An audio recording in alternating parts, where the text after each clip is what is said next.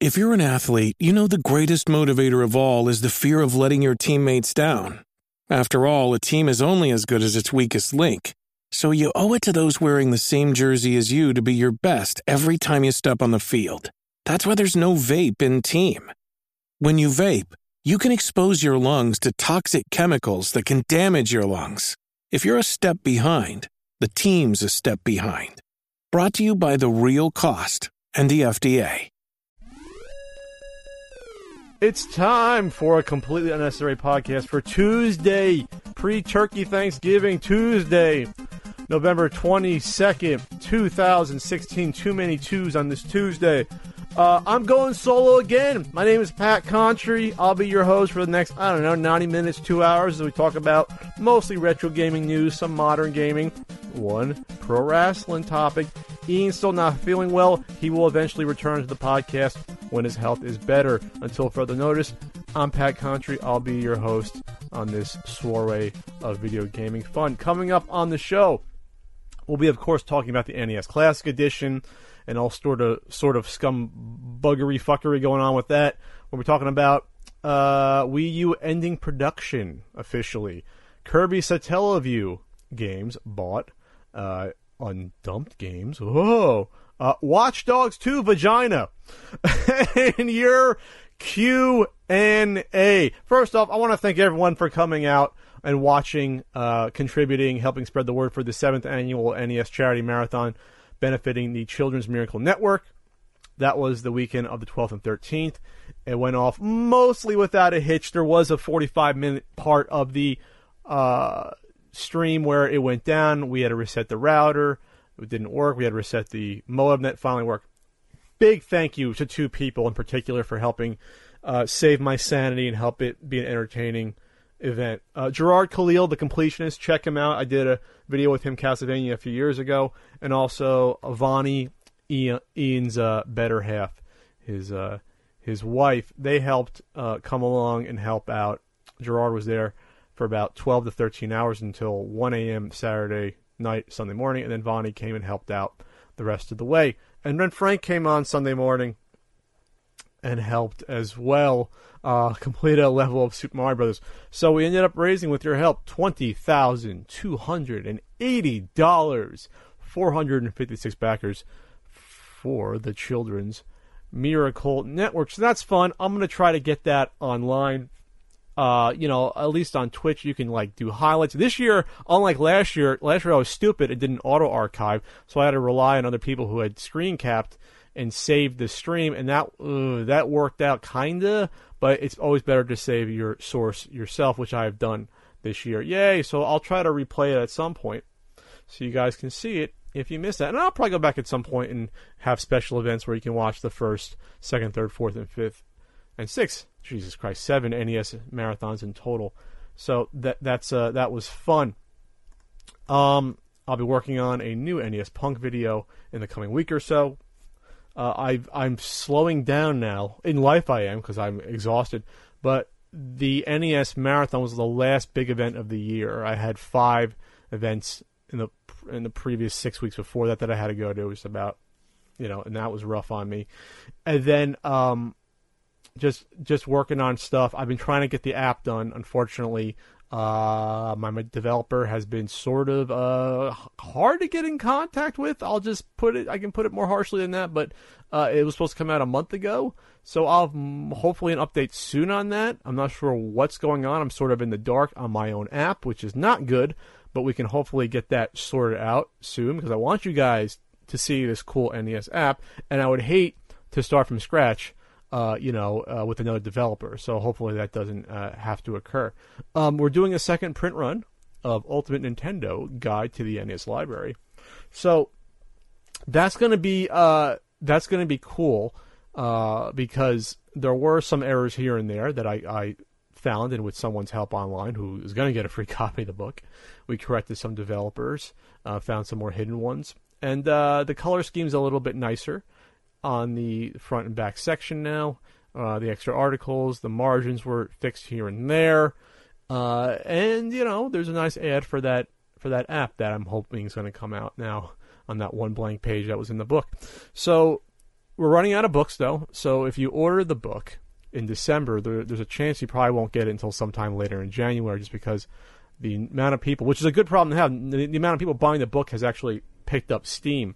There has been a couple reviews out there, which has helped, and probably one or two more.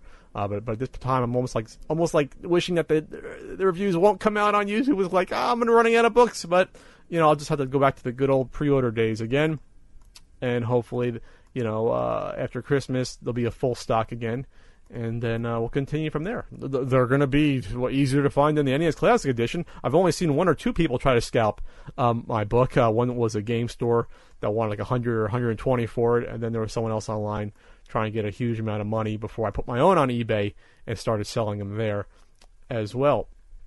So Thanksgiving's a great time to relax. I won't be, of course, but you can relax on Thanksgiving. Play some football, hopefully not get injured. Most of my major injuries to my body were done either through like tackle football with friends, turkey bowl sort of thing, torn rotator cuff.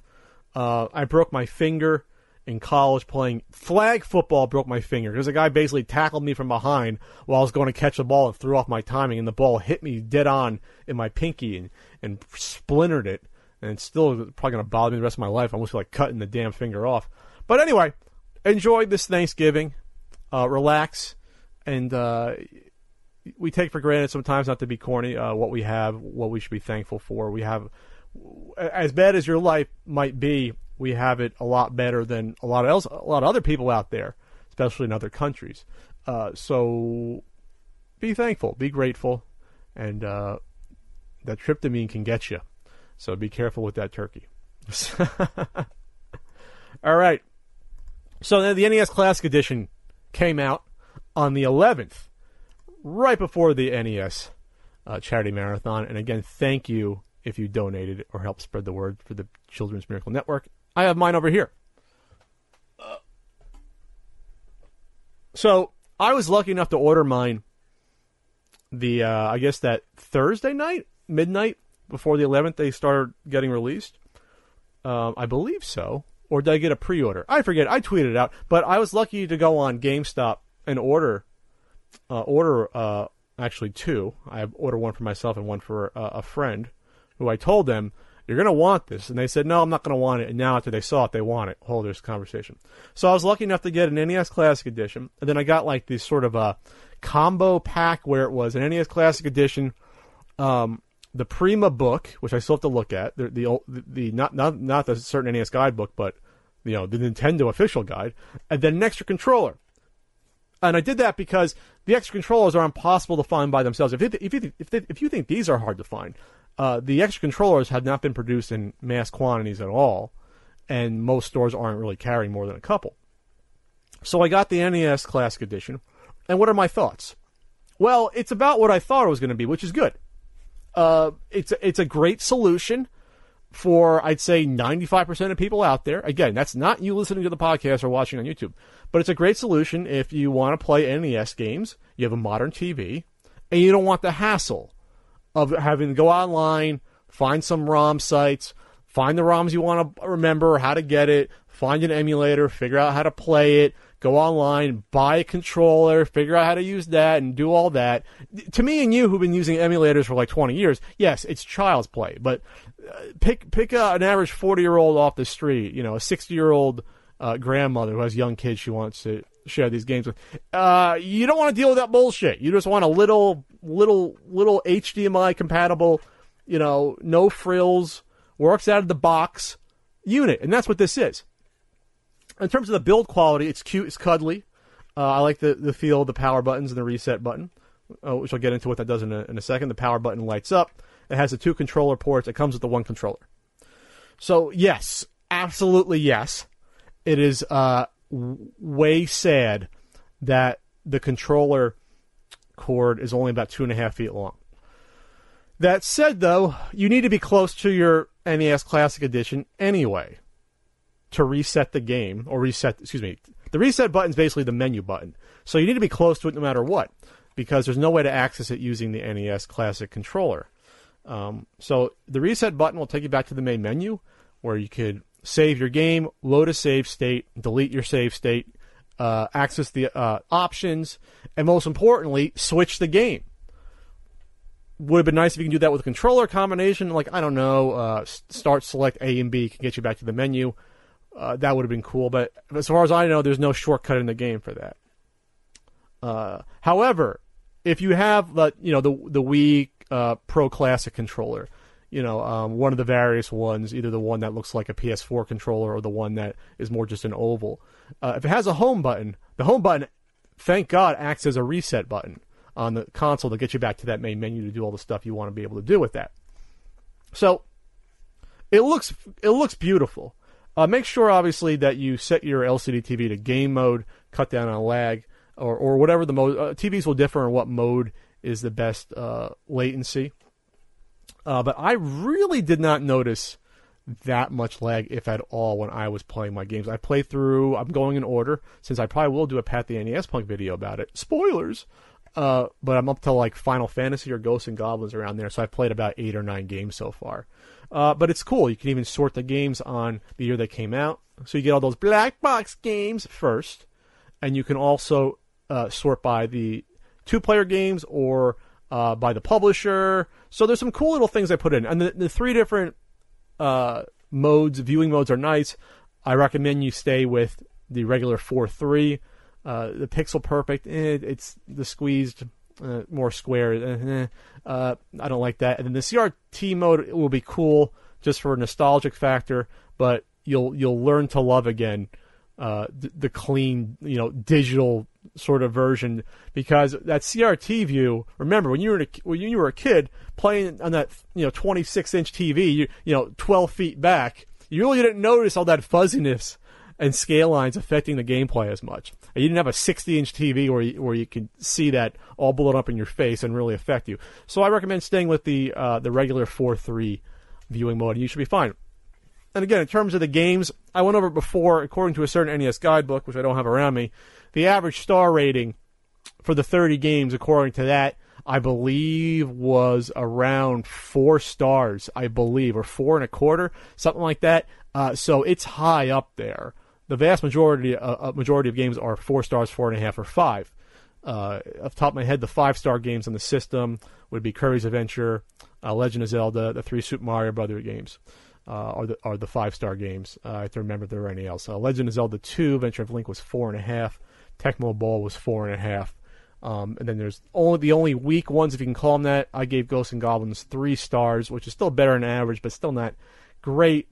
And then the only one below average, I gave Ice Climber 2 stars, that's what it is in the book, 2 stars below average, because I don't like it that much, and it's not too fun a game for me after a while. Other than that, though, it's a great selection. You have your Donkey Kong Jr., your Galaga, your Pac-Man if you want your old school games, you have your Final Fantasy if you want a good RPG. You got your Excite Bikes and stuff like that. Double Dragon 2, a great beat 'em up. This is all off the top of my head. I'm not running through all of them, but for, I'd say, 95% of that casual Walmart Target crowd, that's what you want. That's what you need. You don't really need that much more than that. You should be satisfied. Remember, this could be something that the casual audience might pick up and play for like a month and be sick of it. And so for that, $60 is worth it. That's a AAA title cost. And if you play it for a month and threw it away, I think that's worth the $60. There is enough going for it, though, in terms of replayability because of the save states. Because you have to find that second controller if you're a casual person. You might not realize the Classic Pro controller works. I think might be something where you might end up going to like a house party with your older friends, and the same way that what was when the Wii came out. You remember back in 2007, 2008, even 2009. I do, because I moved here and remember going to cocktail parties with the the upper crust or even semi upper crust. I managed to weasel my way into there. Well, they were playing Wii bowling and Wii boxing at parties. Not saying this has the same potential, but it's in that ballpark where I can picture going to a cocktail party or a get-together that usually would be playing video games, and they might have this around and say, hey, let's put that in, let's play Mike Tyson's Punch-Out. Oh, no, it's just regular Punch-Out. No one's going to know or care or even realize the difference at that party. They're going to play Glass Joe. They won't even get up to King Hippo, and they'll be fine with it. So that said, obviously, there's going to be issues getting these. Hopefully, it's ironed out the next week or so. Walmart said at one point every day on their website at a certain time, I think it was like 2 p.m. Pacific, they're going to release some on their website every day that week, but they were still limited. Limited edition, people. You got your Punch Outs. You got your Final Fantasies. And we'll throw in the Sammy Sofa. Sofa? The Sammy Sofa. God, I'm tired. That joke was ruined. Sammy Sosa. Rookie card. So, again, this is not for everyone.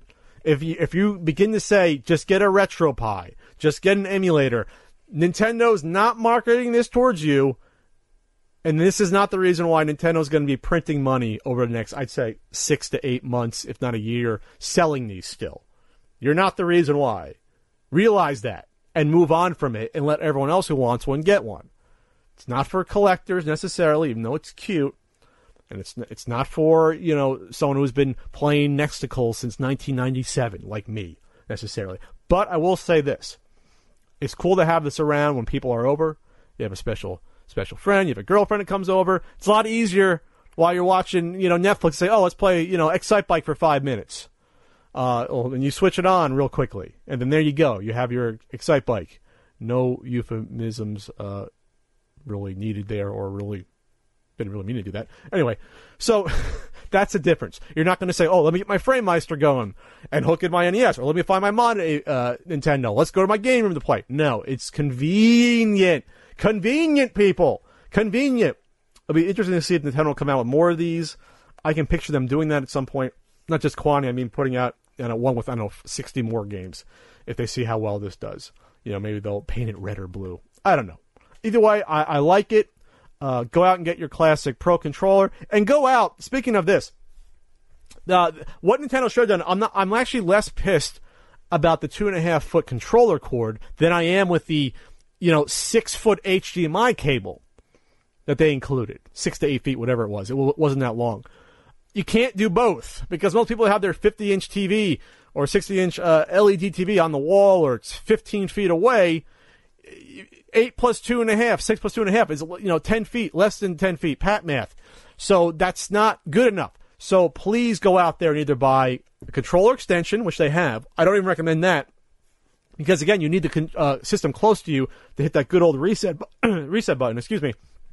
Go out and buy a 20-foot HDMI cable for like $5-6. They're on eBay. They're online. They work fine. You don't need a $180 monster cable. That's the biggest scam ever.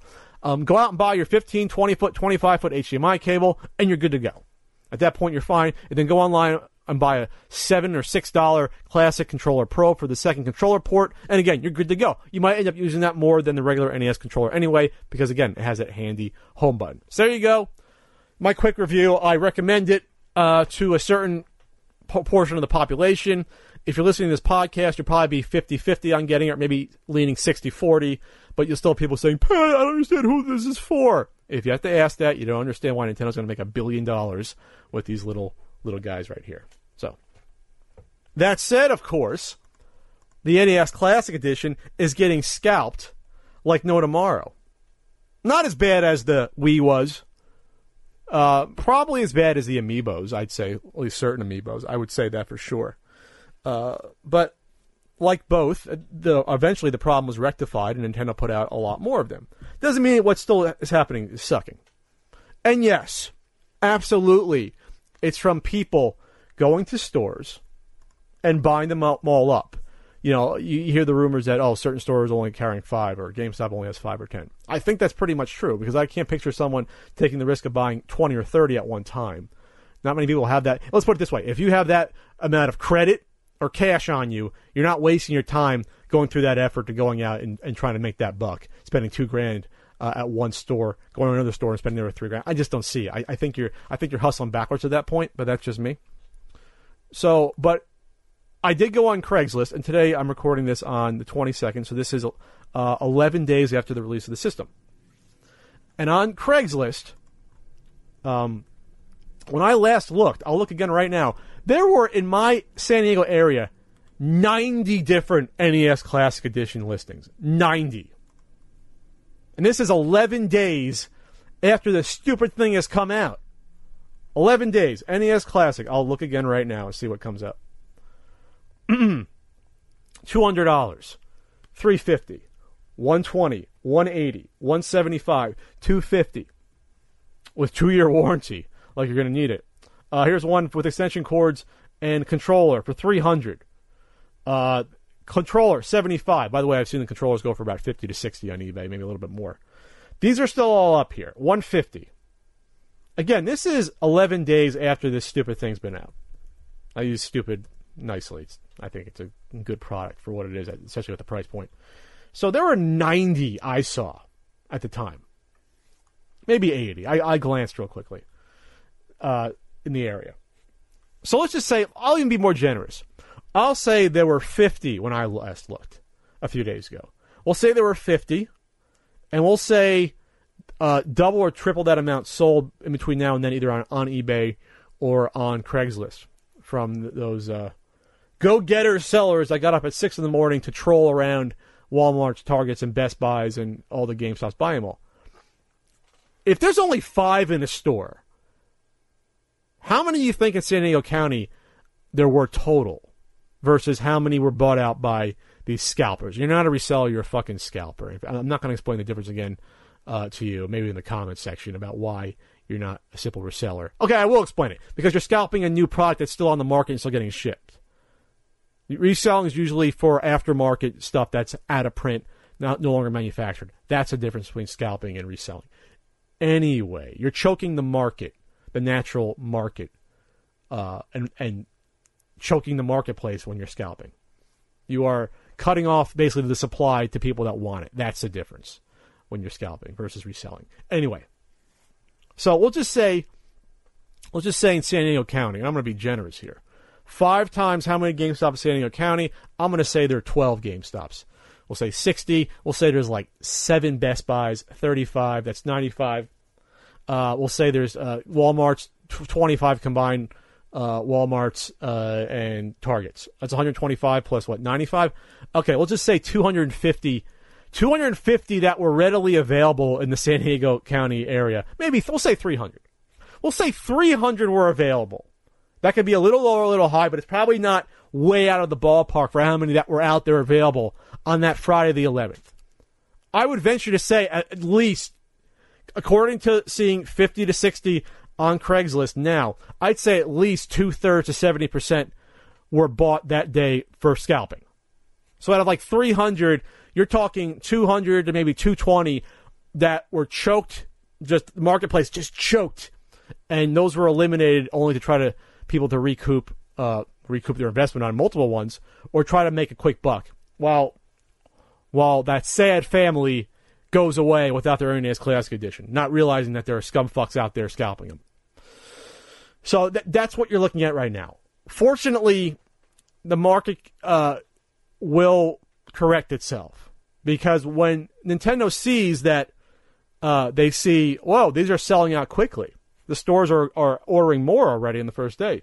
Nintendo's not giving a shit. This is part of the problem. They're not giving a shit whether or not that's going to that family or that kid that wants to play the NES Classic Edition and have fun with it versus someone who bought 5 or 10 or 20 or scalping them. Nintendo doesn't know the difference. They just see the demands there. So they'll make more and get them out there. Hopefully. And hopefully not going through some sort of artificial bullshit. Let's keep the demand up by not making a lot like they allegedly did with the Nintendo Wii and the Amiibo. However, the Wii U, they did not do that. Then again, demand was less with the Wii U than the Wii. Anyway, so more will come out there. I'd say give it by early December. I think these will be more readily available and the scalping problem will go away. Already, seeing on here, people are asking for under $200 for these. And on eBay, I think they're going for less. I'll do a quick search on open auctions for them. But I think already the first week sort of rushes died down a little bit there. But unfortunately, people buying them in person at stores isn't the brunt of the issue at all. It absolutely is not. Let's see, 1 minute left on an NES Classic Edition right here on eBay. As an aside, let's see what this goes for. It's at $200 with open bidding right now. Be interesting to see what that goes for right there. The bigger problem, which I'll talk about from a Venture Beat article, the bigger problem is the use of bots to automatically grab the NES Classic editions off of these websites as soon as they are available. That, to me, is way more damaging than some Yahoo getting up and trying to troll around his county and buy up 9 or 10 and try to make a quick buck. It's more damaging when you have someone running bots to crawl Walmart.com and BestBuy.com and Amazon and buying 40 or more, as many as they can handle, or whatever their bot can do. So, according to this VentureBeat article, and I'm going to link to it, someone accidentally bought $500 worth of NES Classic editions from Walmart last Tuesday because they were using a bot to do that. They didn't even want to buy that many, but the bot did it. You must be thinking to yourself, what? There's bots that do this? Well, there's been eBay sniping bots for a long, long time, both programs and websites, so why couldn't you be able to do that, write a program to do that on another website? Well, that's what's happening right now. So, according to this VentureBeat article, this has been going on for a while. Nike sneakers, people are using bots to buy. Toys. Sundresses from Target. I had no clue there was this, Target sundress scalping scene going on. That should be a podcast topic in and of itself. Wow. I had no idea. Really? That's true? Yeah, there's an article on NPR about that. Interesting. So anyway, the bot's called TieDing. TAI space DING. It's a piece of software that you can't find publicly yet from a developer called Eileen, who goes by the handle Papa Johns on Twitter. And Johns is spelled JAWNZ on Twitter. And he's someone who has 1,500 followers on Twitter. So, so he was interviewed, and he said, the way it works is pretty simple. You can either use early links or keywords. And by now, all the links are out, by the way, for where these NES Classic editions show up. I type the keywords into my bot. It automatically scans the entire Walmart.com for the word and buys the product. Well, oh, geez, that sounds pretty simple. So you basically have it running on your PC, and you can search for NES Classic Edition. And if you have your credit card already in there, if you're logged into these websites, which you can easily set up an account, password, etc., and you're logged in, it'll run through it and make as many purchases as you want. Of course, you can screw up with the keyword and buy other stuff, maybe not exactly the product, but you can always return that or cancel that. So, people are using this to scalp this program, TieDing. This bot program is not for sale yet, but he's letting people in his group have it free and beta test it. So this is the good news about this. It's good that this is getting public, because the more people that know about this can eventually get this and level the playing field. And unfortunately, that includes more people that want to scalp, but more people that aren't going to scalp that want to get it.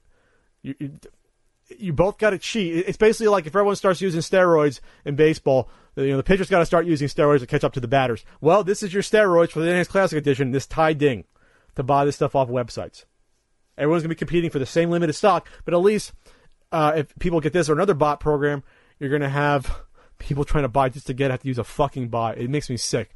Why can't these websites just say limited 1 per customer or 2 per customer or 3 and be done with it? Like, why can't Walmart just do that? They're going to fucking sell them, Walmart. Best Buy, you're going to sell them. Target, you're going to sell out in a day. Amazon, the same thing. You're going to sell out. Just limit the amount. Holy shit. Even do 1 or 2 a day. Come back the next day and try again and get more if you want to scalp them. Let's just be fair. Holy shit. All right. The friend who spoke to the author of this article, Jeff Grubb, said to them, they point out we're not doing anything illegal and people like me aren't going anywhere. Most corporations are getting better about producing enough supply to meet demand. He also notes that bots make it easier, but he'd still be out there without it. Well, yeah, you'd be out there without it, but at least then you're spending time wasting your gas running around the county searching for these elbowing grandma out of the way. At least I can respect that somewhat, versus just using these bots. So that's why I'm not totally encouraged when I say that there's going to be more stock on certain websites out there. Like Dell.com is going to be getting more. I think in early December they announced it. They're going to be getting their stock in. So it's tough, but I think Nintendo eventually is going to flood the market of these the same way they did with Amiibo, and it'll even itself out. And it's a pyramid scheme just in terms of eventually some scalping tier is going to lose. The people that won will be the ones in the first 3-4 weeks that they're going to get in and get out. But if you keep re-upping and buying more, buying 30 more, when you reach that tipping point where you can't buy enough to choke out the market versus people that want it, and then you'll be left with like 10 or 20 or 30 of these. And then most of your profits will be dissipated by that point. If you're dumb, if you're smart, you'll get in and out before that. It's like selling a stock when not at the peak, but before the peak to be safe. These people are going to be selling stock after it starts to plummet or worse, and at that point you're losing money. So don't worry, these will be more available. They will be. It's just whether or not you're going to get them for Christmas. I think I gave someone a 40% chance of walking in before the week before Christmas and buying one of these without any trouble. I still stand by that 40% chance, maybe 50%, that by then there'll be enough there. Walmart will have like 60 in the store, so you'll be able to get one if you're there the first day or maybe the second day. But not 5 or 10. There's absolutely no way that's going to be possible. Absolutely not. All right, go out and beat those bots. I was lucky enough to get mine without I guess I was competing against bots and somehow got mine. Yay, Pat! You beat the bots. All right. So, speaking of the NES Classic Edition, which, Jesus Christ, how many frickin' segments can I do on it as I get a sip of water? We have a special NES Classic Edition Scumbag Seller of the Week. Week. And this Scumbag Seller of the Week happens to be eBay. Oh, man. And you know why the Scumbag Seller of the Week is eBay? No, it's not some store in the Midwest called Vintage Stock that's selling NES Classic Editions for $200. And yes, before I get into eBay, I received that story from 10 different people. And MSRP is the manufacturer's suggested retail price. That doesn't mean that the retailer has to charge $59.99 that Nintendo recommends. They can charge whatever the hell they want. And it's up to you whether or not you think it's too much money. You can walk away from it. The MSRP in my book, plug, but not really, example, is the same, $59.99 or $60. But if I wholesale it to someone in Japan or a retro game store, they can sell it for whatever they want, 80 or 100, and that's totally legal. So it's up to you whether or not your local store, if you think is being a scumfuck, pardon my French, scumfuck? That's beyond French. That's like Russian. Pardon my Russian. If they're selling it for way above what you think is fair, then don't shop there or complain about it. That's your right. But they have the right to sell it for whatever they want. But what's shitty, though, is when eBay encourages scalping. Now, eBay, hell, I would argue eBay encourages selling of counterfeit Nintendo games, since they rarely do anything about it, and reproduction counterfeit labels. But one of the reasons why this is so prolific with people scalping is because it's easy to get rid of the product. It's even easier to sell on eBay than it is in your local county or town if you're selling on Craigslist, because that's a limited number of buyers. eBay, the entire world's your buying market.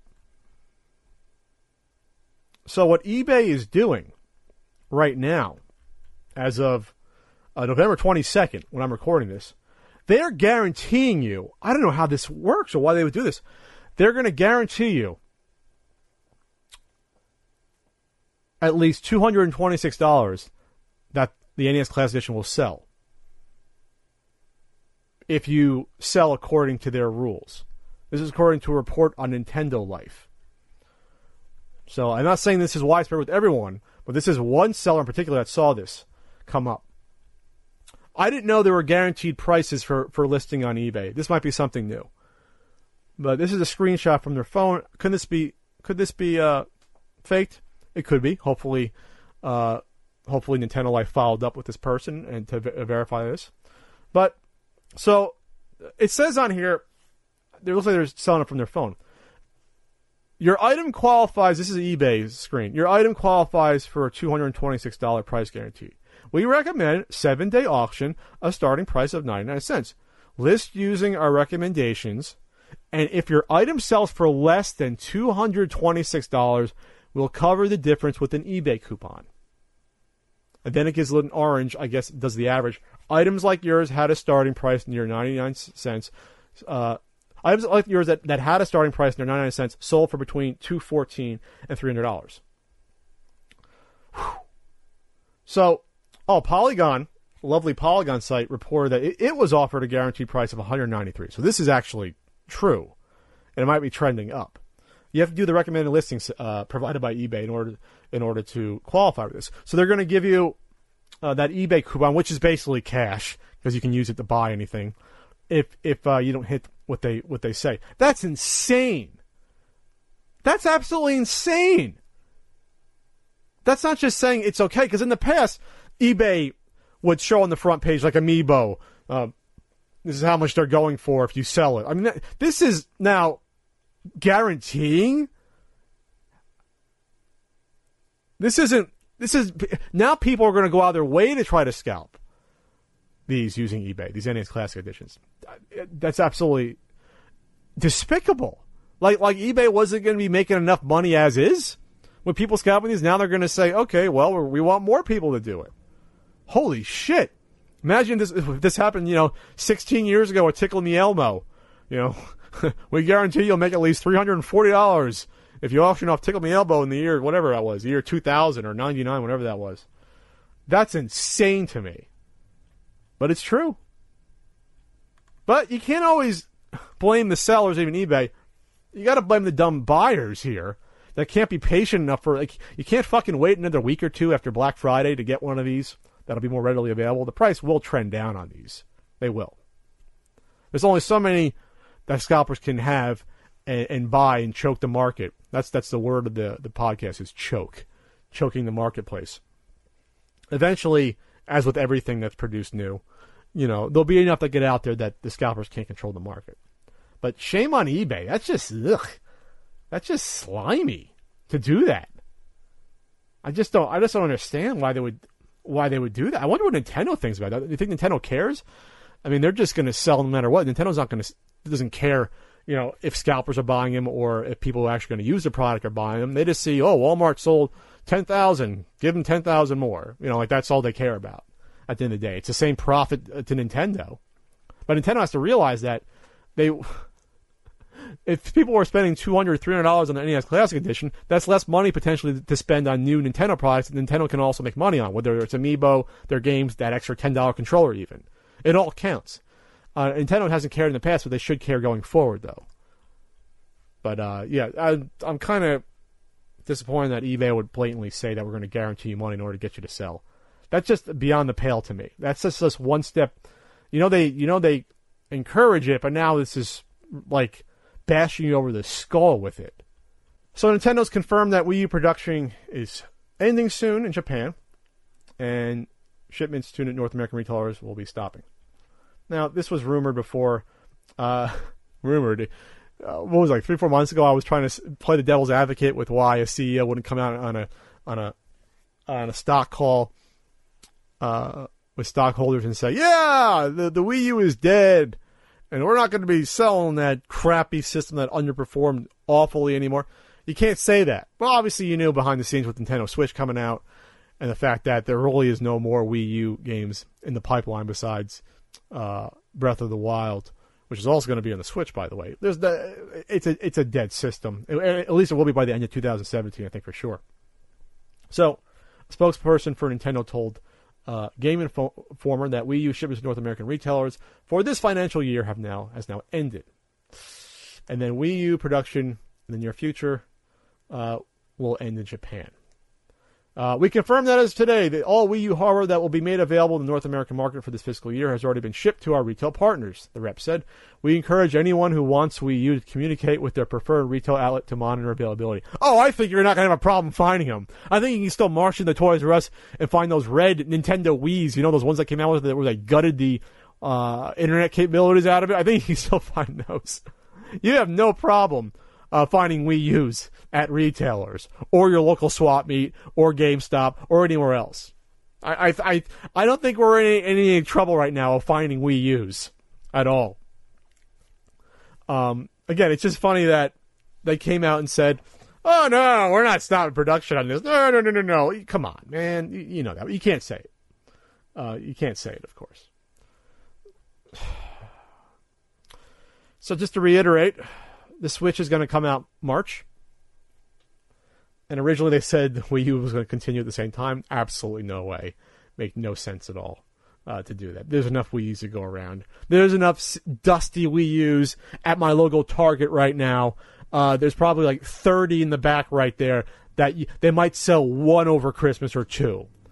People will buy it by accident, or it'll be like the old 75-year-old great aunt that buys you one, not realizing either you already have it or you have no interest in it. That'll be buying them for kids this holiday season. No kid is asking for a Wii U. Okay, I shouldn't say that. There'll be some kids asking for a Wii U, but it won't be that many. More kids will ask for a freaking 3DS or even NES Classic Edition than a Wii U at this point.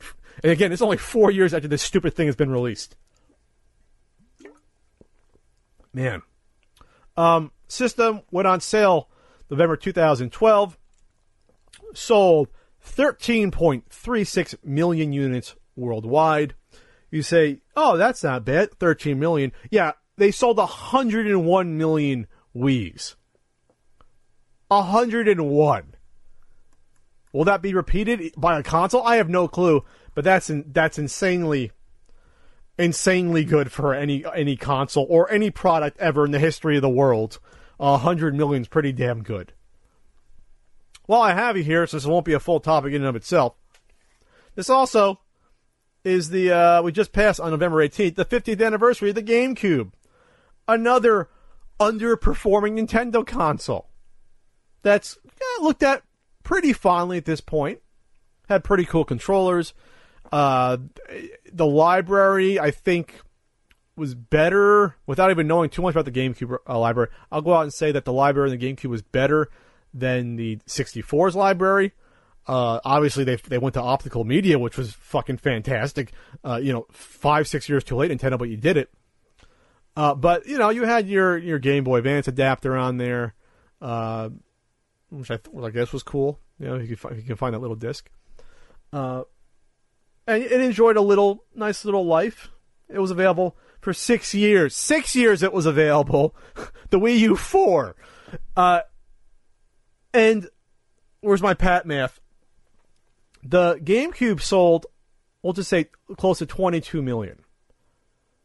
And that was considered a failure for Nintendo. At 22 million, the GameCube was considered not a big failure, but a minor failure. We're not talking Virtual Boy-esque failure, but it's a minor failure. So to go from 22 to 13.36, and that ain't going to hit 13.5 or even 14. We'll just say it hits 13.5. So that's a drop, pat math, of, let's see, that's a drop of, holy shit, it's a 30% drop. Oh, excuse me, that's a 50% drop, right? No, 35%. Yeah, pat math, 35% drop in sales of GameCube versus the Wii U. And if you go from Wii to Wii U, it was a fucking 90% close drop. Whatever, 87% if you want to get technical or something like that. It was a fucking lot. Oh, it was a huge drop. It was huge, that drop from the Wii to Wii U. I gotta expand my GameCube library. This segment's going all over the fucking place. This is why it'd be nice to have Ian here to keep me on track when I'm this tired.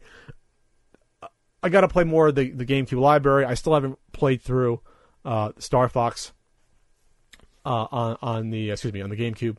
I haven't played through most of it. I've played a good amount of the Smash on it, and that's still really popular in the competitive gaming scene there. And then Super Mario Sunshine, I have that laying around. I got to play that. I got to play, let's see, the Zelda game on there. I got to play the one that came out on both the GameCube and the Wii. I believe I have both versions on that. Twilight Princess. I got to play that still. And I have like little fun ones like Wave Race on there, and then the F-Zero, which I don't think I've ever played the F-Zero on GameCube. So I got to get around to doing that. And I have some other weird ones out there that I can't remember right now. I think I have Beautiful Joe. Is that on GameCube? Am I making that up? I only have about 20 or 25 games. You know, all the classics, all the standard titles. You know, the big ones that came out, mostly first party, which again was the problem with the GameCube and the N64 and the Wii to an extent, and it's definitely the Wii U. So okay, so the Wii U's going bye-bye. Prepare to see them at your flea market next year. I mean, hell, you see the Wii's at your flea market right now for $10 or $12, and the Wii U's are a little bit more than that. They're like 30 or 40 or 50 at this point, 60. Give it 2 years, they'll be $20 as well when everyone goes over to the Switch.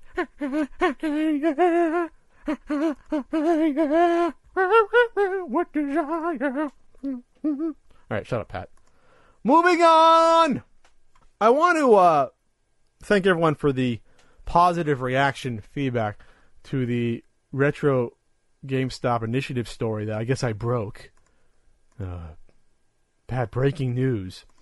Where it was a former person at GameStop corporate went behind the scenes and said everything that was wrong with the Retro Game Initiative, revealing the lack of training for the people working at the refurb center, not testing games, ready to throw out games that they didn't test to work with by cleaning with a Q-tip, not testing to see if games were the proper games that matched the label and they turned it on, counterfeits, etc., etc.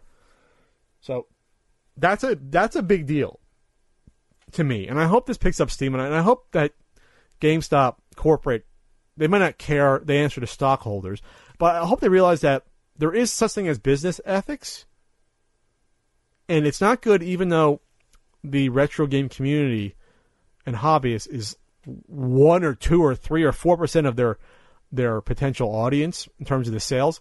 You still should do good business. You still should try. Have some pride. You should still try.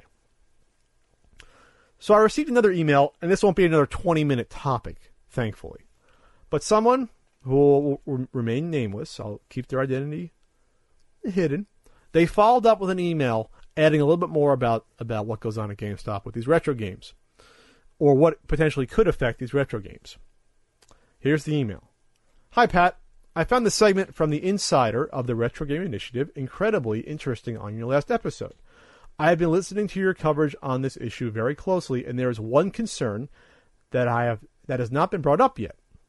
I am from and am a former manager of GameStop. Okay, I was technically called the senior game advisor, not the manager, but a manager. Your insider gave a very good look at the corporate approach to this initiative, but not much from the storefront. I was not employed during the rollout of the Retro Initiative, but I can tell you from what I've seen and experienced from an employee standpoint, this could be more destructive to the retro collecting market than has been discussed before. Uh-oh. Strap in. GameStop does not take a very respectful approach to the products, as we have seen. For example, we were ordered to remove all DS games from their cases and throw the cases out for the sake of space. When DS games were traded in with the case, we were to throw the case out once the transaction was complete.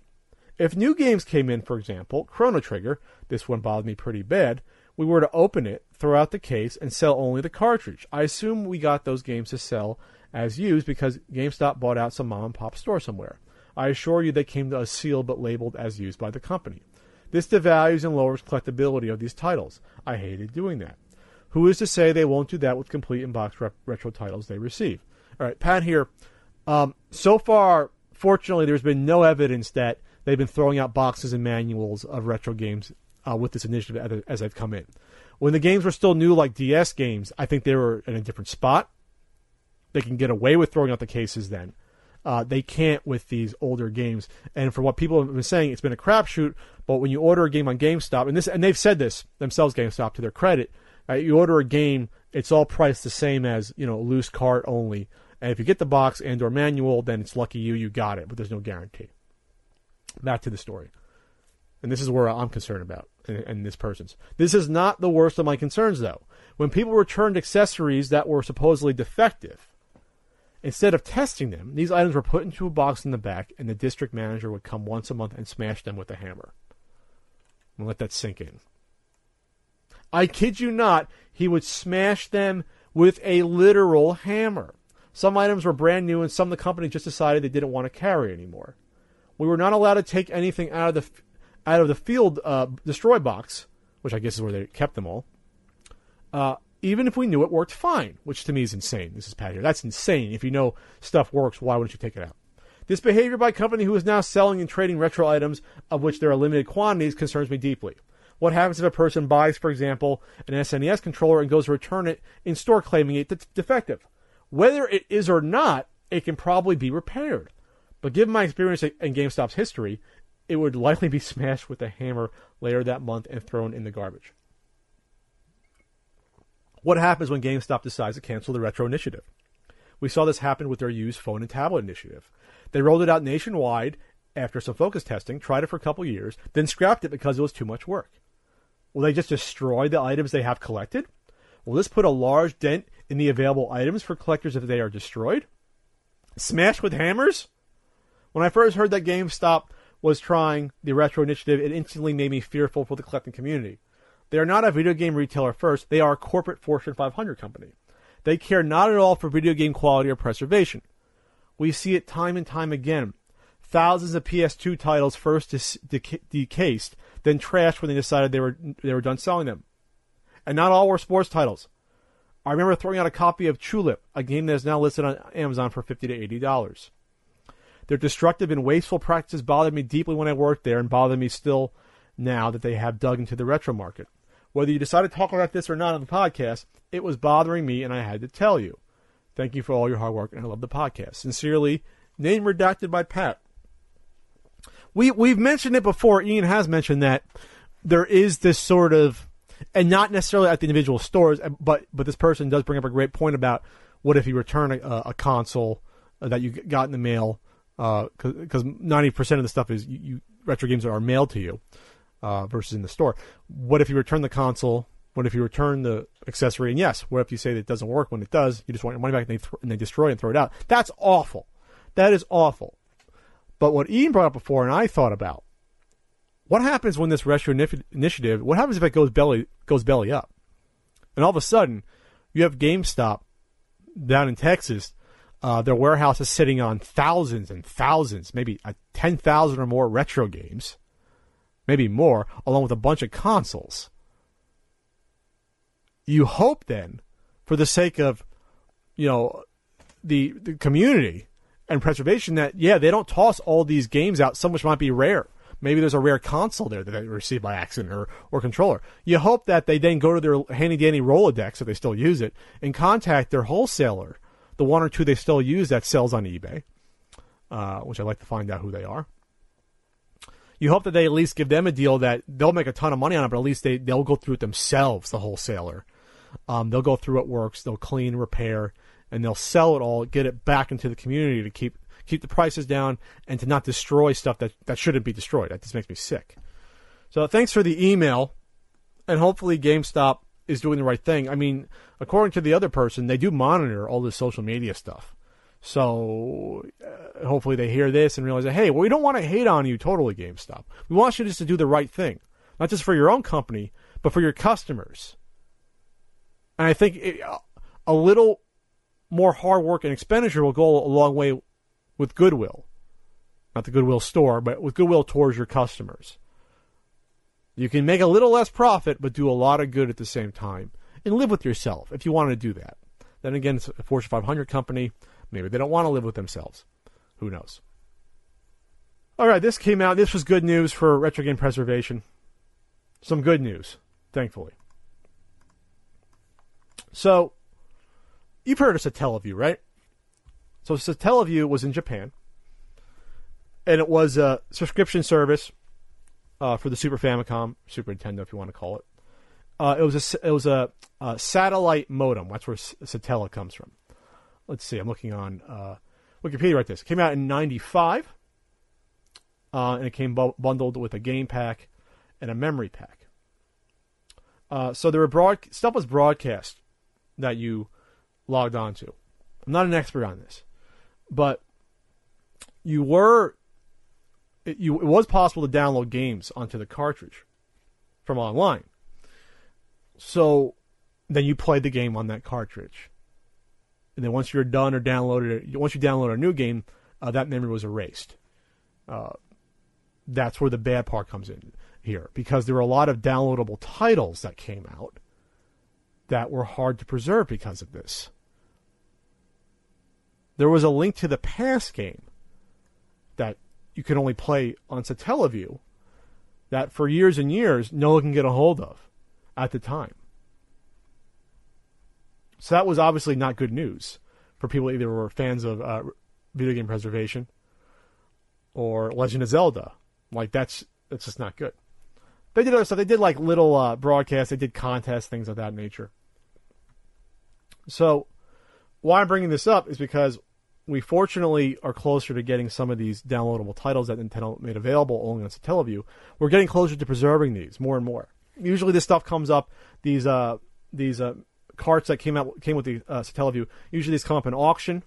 But at this point, 20 years later, after the server's been shut off, it was shut off in early 2000s. All right, it was still around. Wow, it was still around by then. You don't know how many games are around anymore. How many of these ROMs are still active on this flash memory? And so these come up on Yahoo auction, since there really is no eBay in Japan. When you get these, you don't know what's going to be on there. What game is going to be on there? Unless they somehow have a Super Famicom and testing it and see what's on there. But usually that's not going to happen. So the good news is an auction just came about where there were Kirby games. I had no idea there were Kirby games, Satellaview games at all. These were considered lost until this week. This is an Ars Technica article that was brought to my attention. So an auction came about with not 1, 2, 3, 4 Kirby mini games from a collection of 6 that were made only available on the Satellaview. It was Kirby's Toy Box. This is the first I'm hearing about this. So this was released on the Satellaview February 8th, 1996. Okay? Kirby's Toy Box series was broadcast over Nintendo's first form of digital distribution, the Satellaview network. And depending on when the player connects to the network, different games were available at different times. So it's not like you were downloading the collection of minigames. You were getting one out of these. Just the one. So there were 6 of these. Oh, there's more than 6. Let's see. According to this Wikia here. You had a baseball minigame. You had a pinball. Sort of a breakout clone called Star Break. Balls Round and Round. A game called Cannonball. These are like single-screen games. Sort of a Bagatelle game called Arranging Balls. A pachinko game. Ball Rallies. That's 1, 2, 3, 4, 5, 6, 7, 8. So as far as I know, I've never seen these played. I don't know if these are even on YouTube, some of these. That's how hard it is to find these games at this point. Or get them preserved. So this auction came up where a guy had 4 of these for sale, and he had them identified. That's a big deal. It wasn't just, okay, these are random Satellaview cartridges with who knows what's on them. Could be nothing, could be a game. Guy had 4 of them. So the 4 that were for auction were Circular Ball, Cannonball, Pachinko, and a Range Ball on 4 different cartridges. Again, it was a crapshoot what you got on the cartridge, and as a crapshoot, you would have had to have downloaded these games and never downloaded another game from the network to play. That's what's amazing, that these 4 came up for auction by one seller. The odds of this happening are so small. So what happened was, I saw a tweet from my friend and game preservationist, Frank Cifaldi, who's on lostlevels.org. So he wanted to raise money to get these so he can get them and dump the ROMs and preserve these. So Frank Cifaldi and a preservationist named Matthew Callis sought out donations, and they won all 4. They raised money, and they won all 4 cartridges. This to me is a low price. Thankfully, no assholes out there who are going to hold these ROMs hostage knew about this. which I'll get to in a second. They won all 4 for $813 roughly, 85,500 yen. So that doesn't mean that this is all the Kirby games on Satellaview. They're still missing ones, but you're getting a little bit closer to filling in the gaps. Now, you wish Nintendo would release these. Obviously, Nintendo has these somewhere in the vault. You wish they would at least have these available. They won't, but at least they are preserved, just not for the public. I mean, that's sort of the weird. These aren't lost games. These are games that Nintendo has. They're just figured, well, no one either wants them or there's no advantage to us in the marketplace of putting them out there. I mean, hell, they could put out a set of mini games and put them on their 3DS for sale, a virtual console, whatever, on the Wii U or the Switch coming up, and sell them. Maybe this would help spur a monitor's interest. I don't know. I'm interested in playing Kirby mini games. Who cares? Or goofy little games, but who cares? It could be fun. So that's the good news. So they're going to get these ROMs and dump them. They're not going to hold them hostage for years. They're not going to say, well, I got to make my money back on the money I paid for these, so I can only release these games the way they were meant to be on a Super Famicom cart. No, they're not doing that. They're not scum fucks. They're real preservationists. They care about video game history and finding games that are either lost to the annals of time or not readily available like these. Hell, this is the first I'm hearing these games existed. So they're teaching me here as we're going along and teaching lots of other people that there's games out here that are even lost or unplayed from the big Nintendo company, the Big N, as it's called.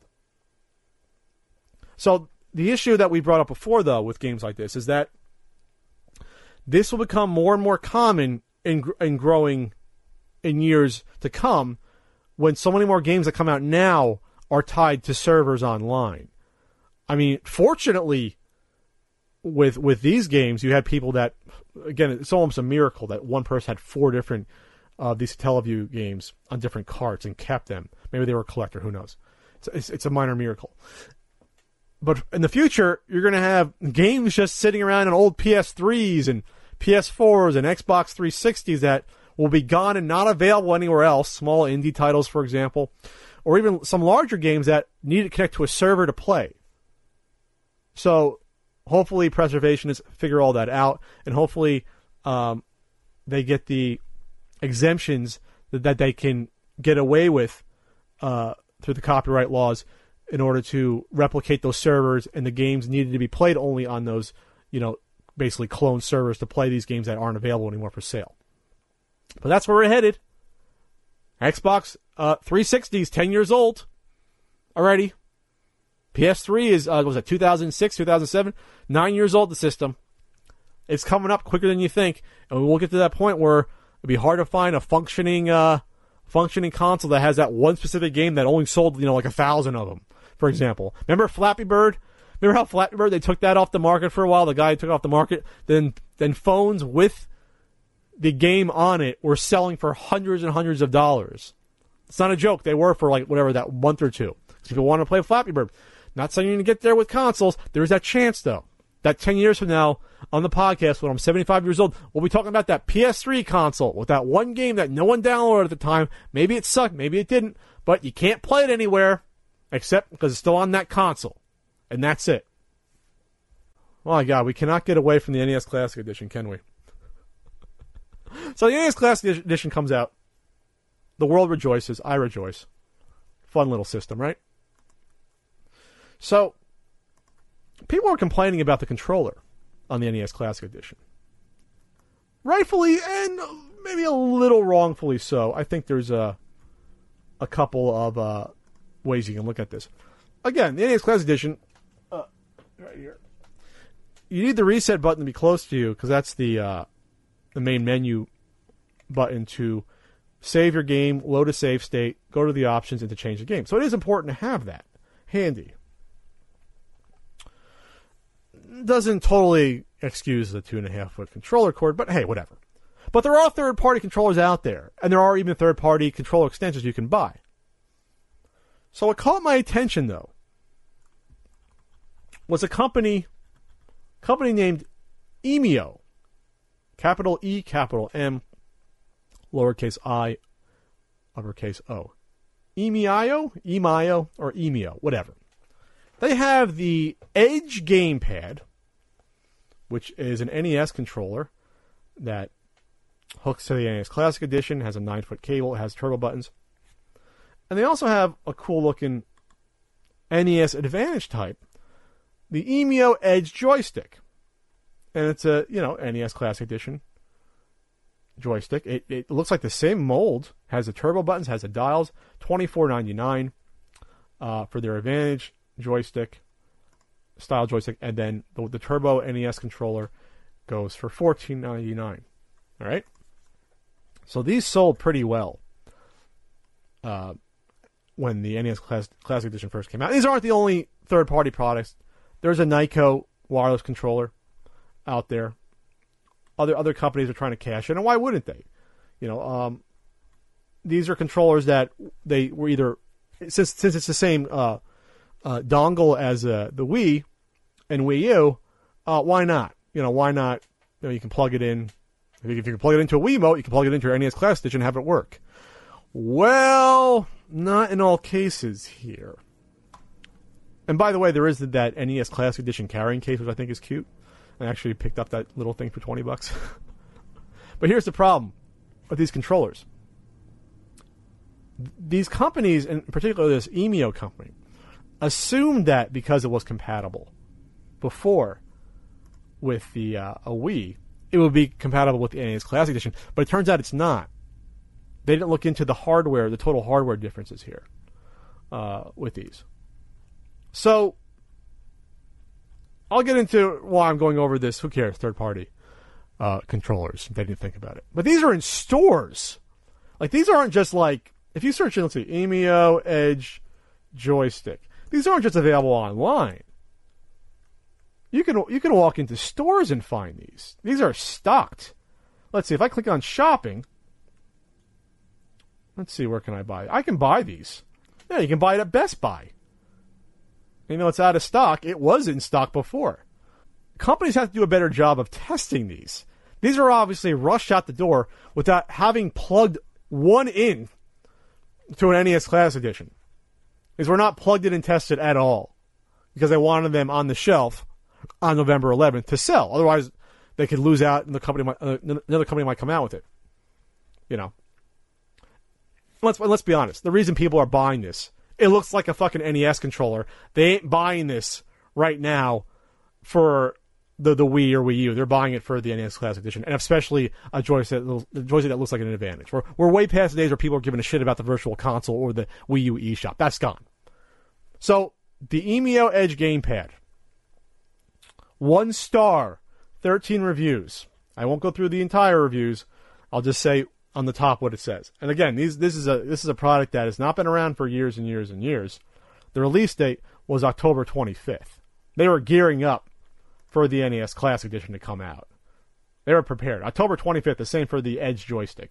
These have not been around for years. These were they brought these out specifically for the NES Classic Edition from all intents and purposes. And I'll get into another reason why in a second where that's evident. So 1.2 out of 5 stars, 13 reviews for the Turbo NES pad. Defective controller might be widespread. Not compatible with my system. These are just the top lines of the reviews. Defective even when bought from a store brand new. This person bought it at Walmart, returned it. Do not buy. Don't work out of the box, but read this to see how to get an adapter to fix it. Uh-oh. They might have an adapter for sale a month after release. Do not buy these controllers. Scrolling malfunction. 1 star. I bought 2 of these from Walmart. Neither work. That's a regular control pad. Let's go to the Edge joystick. Let's see if it's much better. 1.3 out of 5 stars. 32 reviews. Not compatible with the NES Classic Edition. Emio's rebranding failure. Why it could have been great. Does not work for NES Classic Mini. 1 star. It's true, this does not work. 1 star. Wasted $25. Bummer. Real quality microswitch joystick for virtual console games. Wii and Wii U only. So obviously they rebranded their controller from the past. They assumed it was going to work with the NES Classic Edition and rushed it out. They didn't test it at all. Falling off the edge. Do not buy. 1 star. 1 star. Do not buy. Almost like the console doesn't recognize the controller. Holy shit, what a disaster. The good news, though, is that almost a month after these were in stores, I guess Emio got themselves an NES Classic Edition, or saw the tons of reviews and returns that were happening and tried this controller themselves with the NES Classic Edition and saw it didn't work. So what they're doing is now offering a free NES gift pack where you can get, you show them a receipt that you purchased the item, they'll send you an adapter to get this working with the NES Classic Edition. And that's good. They sort of salvage an awful time in PR. I don't know if they're going to recover this, but at least they're trying to make it up to you. A free NES Classic Edition adapter, a free cable, and a free surprise gift, a $30 value. This offer only applies to qualifying customers. So they're trying to make it right, this company. They should never put this out first. They claim that the batches went out without this adapter inside of it. They claim that. I don't know if that's the truth. They probably didn't realize this was going to work and took a big crapshoot that came up. Snake eyes. That's my opinion. I definitely base it on, but that's what I think that happened. I think they just put this out there, not realizing this did not work. So why, Pat, am I dwelling, or you're asking, why, Pat, are you dwelling on this third-party controller that did a shoddy job getting out there and working with a product it was rebranded for, when with all intents and purposes, it looks like it's actually a well-put-together joystick? Why am I bringing this up? Well, I'm bringing it up because of what this thing came with inside. This came packaged with a cheat guide, Classic Cheat Codes Edition, tips and tricks. This came with the Edge joystick. So it basically featured the 30 NES Classic Edition games with cheat codes. This was not done well, this cheat guide. There's problems on here, and I'm going to go thank my good old Atari Age guys for pointing this out. There's a few problems. I wish I had this in my hand to look at all the problems. But the first problem that pops up is, for example, there's Mega Man artwork on the cover. It shows the Yellow Devil, who does not appear on any game that's included with the NES Classic Edition. He was in the original Mega Man, correct? Mega Man 2 comes with the NES Classic Edition. That's the first problem. And this is just a few pages that were posted on Atari Age. But I'll give you an example of the quality. This is just on like the first 2 pages. It points out that while the Famicom used 60 pins, the NES game packs had 70 pins. It's actually 72. That's all right. That's okay. That's okay. The Super C Contra code, they said gives you 30 lives in this little cheat guide. It does not give you 30 lives. It gives you 10, and it's not the same Konami code anyway. It's a different code. It's an absolutely different code. It's not up, up, down, down, left, right, BA. It's right, left, down, up, AB. So that they got the effect wrong. That's not the Konami code. The Konami code is the famous up, down, down, left, right, BA.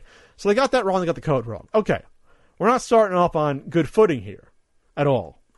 But then it gets better. Allegedly, they have the box art in this little cheat guide that comes with this joystick. The box art for Tecmo Bowl is Tecmo Super Bowl. That's just inexcusable to screw that up. Like how could they do that? That's just now okay, what's going on here? Well, if you go to Atari Age, you can see an example of the first couple pages. You can't make this up. You can't make it up. So this Emio branded cheat code book that came with this joystick that did not work, and they're trying to fix the problem. If you look at who put this together, I'll keep the editor-in-chief, layout and design person, and artwork person. We'll keep them secret, but it's a retro video game magazine publication with the website shopreadretro.com attached. You can't fucking make this shit up. This code book with false information, incorrect box art, bad codes was done by Mike Kennedy's company.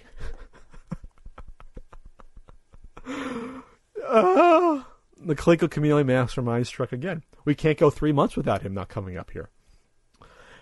Now the page, thank you Atari H for having these, for having screenshots of this. On the Balloon Fight page, it gets better. On the Balloon Fight page, there is a tip, the Edge tip, because that's how the joystick's branded. Edge tip. Enable auto fire on your Edge controller, then hold rather than mash the float button to stay adrift. Well, that would be fine.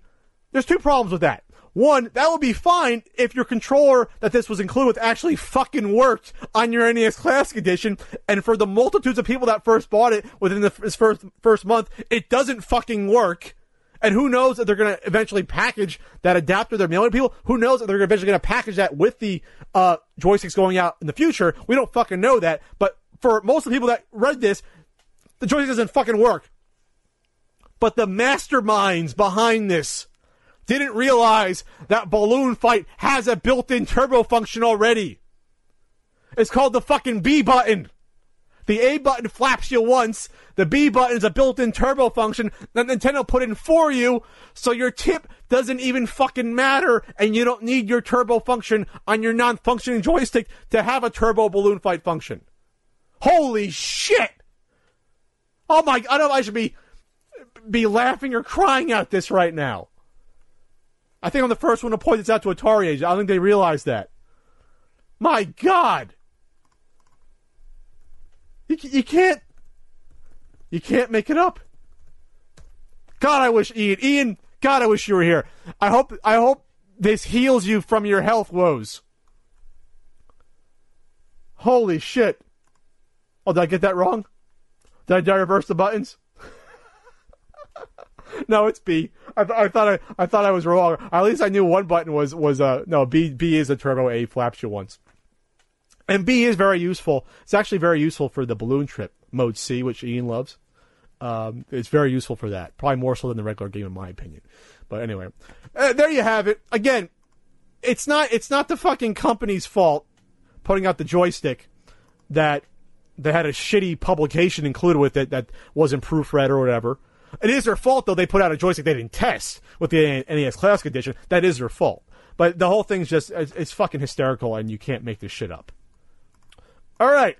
Not sure how much I'm going to go over this topic, but there was a vagina in Watch Dogs 2. I'm trying not to make light of this. This is just silly. First off, Watch Dogs 2 is rated M for mature, for violence and nudity and adult-themed shit going on already. So, someone online was banned from the PlayStation Network because, you know, PlayStation Network, you could share screenshots, you can share video. I think there's Twitch built into that. So there was exposed genitalia of a woman like on the ground with a vagina. It wasn't panties. It wasn't like a blank like Barbie doll where there's like nothing there. Don't ask me how I knew that. I was a 5-year-old Pat playing with Barbie dolls. What? But there was there was a vagina there. I'm not going to get into all the different parts of that.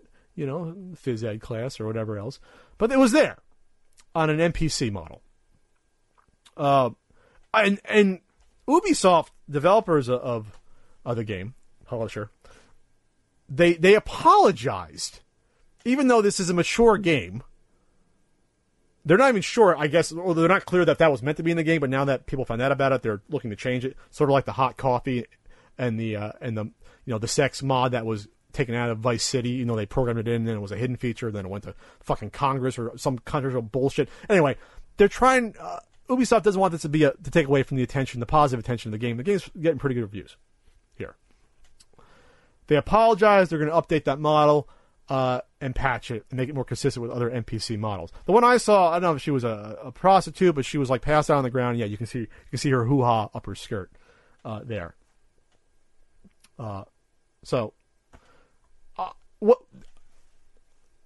I'm trying not to make this a cultural conversation about how ass backwards and puritanical U.S. culture is when it comes to nudity versus ultra violence, but it has to go in that direction. Sony bans a guy for sharing a texture of a vagina in a video game. Not even a real picture of a vagina, but a texture of one. Now, I understand that, you know, you want your social environment on your game console to be kid-friendly and everything else, but if content's already protected by mature audience, and you know you're sharing Watch Dogs 2 stuff, shouldn't that barrier be there already so that kids are safe from that? I'm just playing devil's advocate here. You would think that would be in place. But a game that features shooting people in the head, it's basically a GTA type game, open world. You can cause havoc with your phone. You hack the world. You can cause cars to run into fucking bystanders, do whatever the fuck you want. You can kill people in broad daylight in cold blood. You know, that's okay. You can fucking, blow someone to bits. Like in fucking Narc, their head comes off. Do all that shit. That's fine. Share all those photos. Share that gruesome shit. You're okay. But, you share a fucking part of someone's body, a texture of a model in a game. Oh, then the whole fucking world's coming unglued. Holy shit. Holy shit. Not a fake vagina. What are we going to do with ourselves? I guess if you were playing this game by accident and streaming on Twitch could have the right to ban you as well, because they don't allow sort of nudity, even video game nudity, on Twitch. But the whole world's got fucking mad as far as I'm concerned when it comes to this. I don't know why Ubisoft felt the need to do this. Again, if this is how they meant for the game to be, then I have no problem with it artistically. You have a passed out player on the ground or whatever, or I don't know, maybe he knocks her on the head because I don't know, maybe you can do that and look at the hoo-has. I have no idea.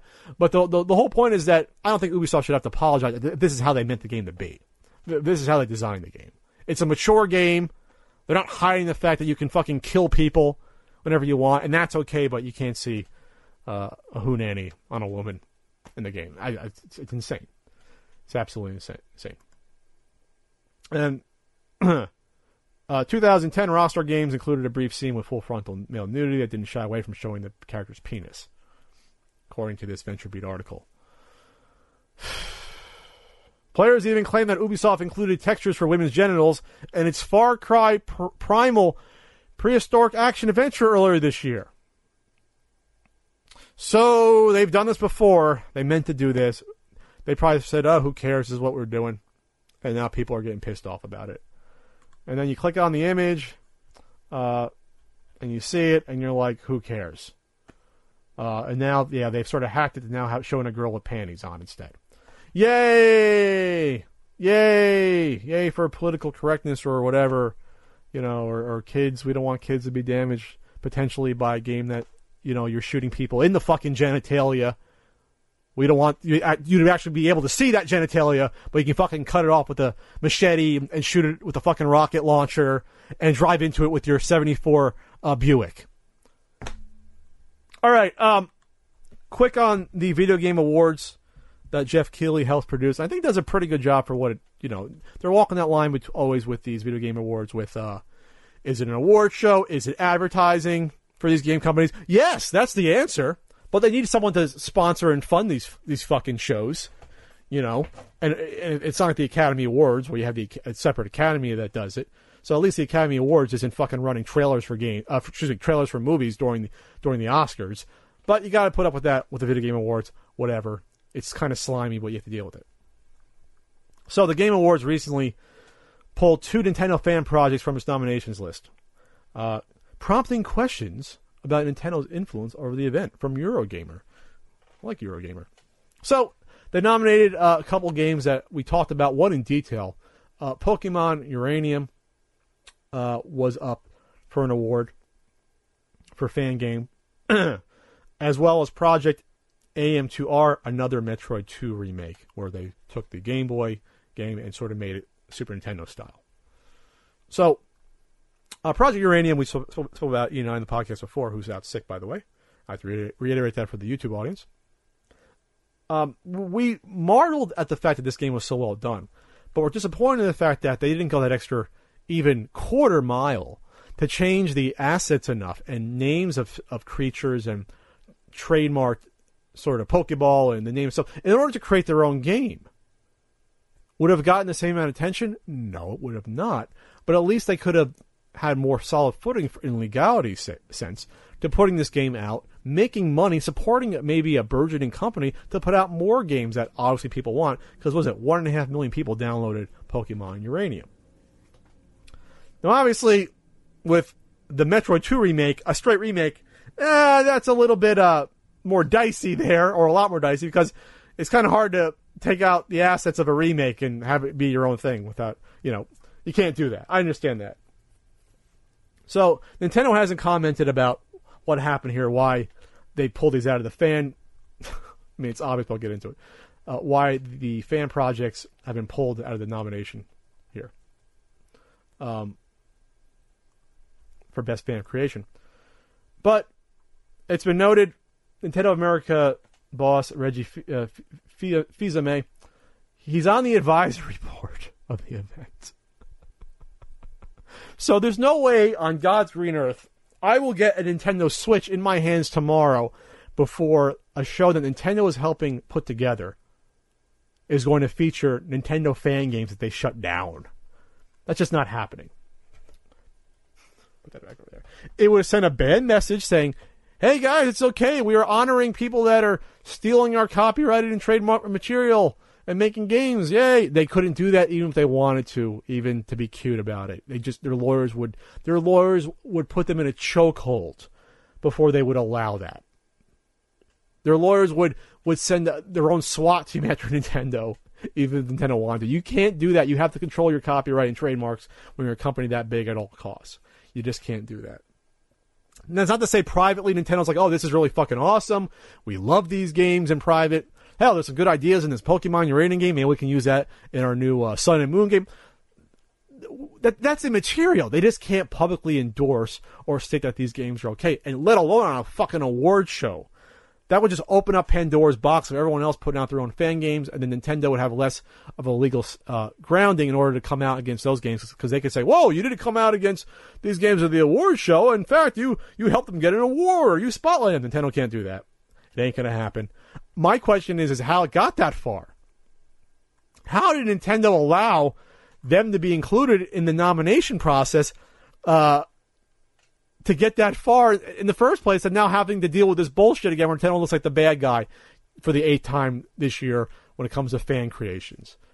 Jeff Keighley might have some explaining to do there, how it got this far. You think, at what point were they like, oh yeah, those fan games Nintendo shut down?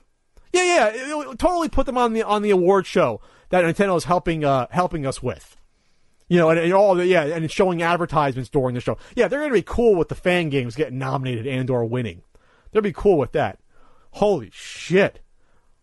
It's just, again, I'm not saying these games don't deserve awards or they're not good, or maybe Nintendo can honor them in some way 10 years from now, or hell, best thing to do is maybe bring some of these creators on board and give them a job potentially. Maybe that could be a good reward at some point for their work. But you can't honor them publicly. They just can't do that. They just can't. They can't do that. They just can't. They're not Sega. People are going to get on, why are you attacking Sega? I'm not attacking Sega. I'm saying Nintendo has to do this. They're not in Sega's position. That's all the conversation. We'll get into those weird fucking comments again from that Sega fan game that I saw. Holy shit. So they did a bad job because now there's only two games left for Best Fan Creation. Brutal Doom 64 and Enderal, The Shards of Order. That's going to be an awkward awards nomination by and the nominees are, well, there's only 2, and I can't say why the other 2 are gone, but it's Nintendo's fault. And I'm sure Nintendo didn't want to do this. Like they're like, holy shit, can we get past Thanksgiving, having a nice Thanksgiving without us being reminded of how everyone hates our guts when it comes to fan projects? Like, Nintendo's like, you gotta be kidding me. We thought we were past the Pokemon Uranium and this Metroid 2 remake. Now we gotta deal with this bullshit again? They ain't happy about this. Now it's gonna be brought up that night and get him be more with it, just like Hideo Kojima last year. That embarrassment, how Konami would have let the guy fucking show up. And now I think they're doing good this year. Good on them. They're having Kojima come out this year and honoring him this year. So there you go. There's a positive spin. on companies, having a stranglehold, and then eventually the award show doing right by it. But yeah, it ain't going to happen with these games. Not at all. Talking some wrestling here. Survivor Series was last night. Billy Goldberg fought Brock Lesnar. Lesnar's been a part-timer now in WWE for, oh my God, it's been 5 years since he's been a part-timer. He had his 1 or 2 championship runs where he defended the title like 3 times in like 6-7 months. Ian and I have differing opinions. I think Brock's a really good worker most of the time. He's a viable monster, an actual threat. Ian sort of turned around on that. Breaking the streak was a great decision that gave him top sort of heel status, or at least top threat status for years to come, and then squashing that long squash match at SummerSlam a couple years ago with John Cena, I thought was brilliant booking. Again, Ian disagreed on that, but it set him up as this big monster. The other monster is Bill Goldberg. Was he 49 years old, still in fantastic shape, trains in mixed martial arts, trains in Muay Thai, I think, Jiu-Jitsu. And he was into that stuff a little bit even in the late 90s, early 2000s when he wrestled full-time. Bill Goldberg hasn't wrestled since 2004. WrestleMania 20, Madison Square Garden versus Brock Lesnar. I was there. I saw that match. And it wasn't as bad as everyone said it was. Everyone knew it was Goldberg's last match. His contract was up for his year contract. Lesnar was trying to try his hand at football. I think he got on the Vikings practice squad, but he wanted out after being in WWE for 2 years at that point. So the crowd turned on the match, knowing that these guys weren't sticking around. If you probably watched that match on mute or without the crowd noise, it probably isn't as bad as what you would think. I remember watching it in person. I think it was horrible when I watched it in person. I mean, it wasn't a 5-star match, but it wasn't a train wreck either. Then again, this was 12 years ago. So Goldberg comes back. They had their stare down. They're going to fight each other. Goldberg wants to be a superhero for the kids again. That was his. That's his sort of shtick right now, saying, "Oh, I'll be a superhero for my kids." His kid's at ringside. His 10-year-old kid. His wife's been at ringside for all his Raw events. So the match happens at Survivor Series. I saw it on the WWE Network, and I didn't know what to expect going into this match. I knew it wasn't going to be like the WrestleMania match, which was like, 15 minutes, 20 minutes. That's Stone Cold, by the way. Stone Cold Steve Austin refereed at WrestleMania 20. But I didn't think they were going to do a quick squash. A quick beat the guy in a minute 30 match, which is what they did. So the match plays out with the stare down. They ring the bell. Goldberg and Brock in the center of the ring. Now, this was clever. They sort of started the match similarly to other Goldberg matches. What he does, he does a double leg sort of on the guy, carries the guy to the post, and then tries to maul the guy in the corners with, elbows and knees and whatever. I mean, that's how he squashed John Cena 2 years ago at SummerSlam. He smashed Cena in the corner, to start, and then just started suplexing the shit out of him. So what he does here is he backs Goldberg up into the corner. They have their stare down there. Goldberg pushes Lesnar down. Lesnar falls backwards. He sits on his ass in the middle of the ring and smiles. He smiles like, "Okay, I see what you got. All right, kid. All right." I try not to be intimidated.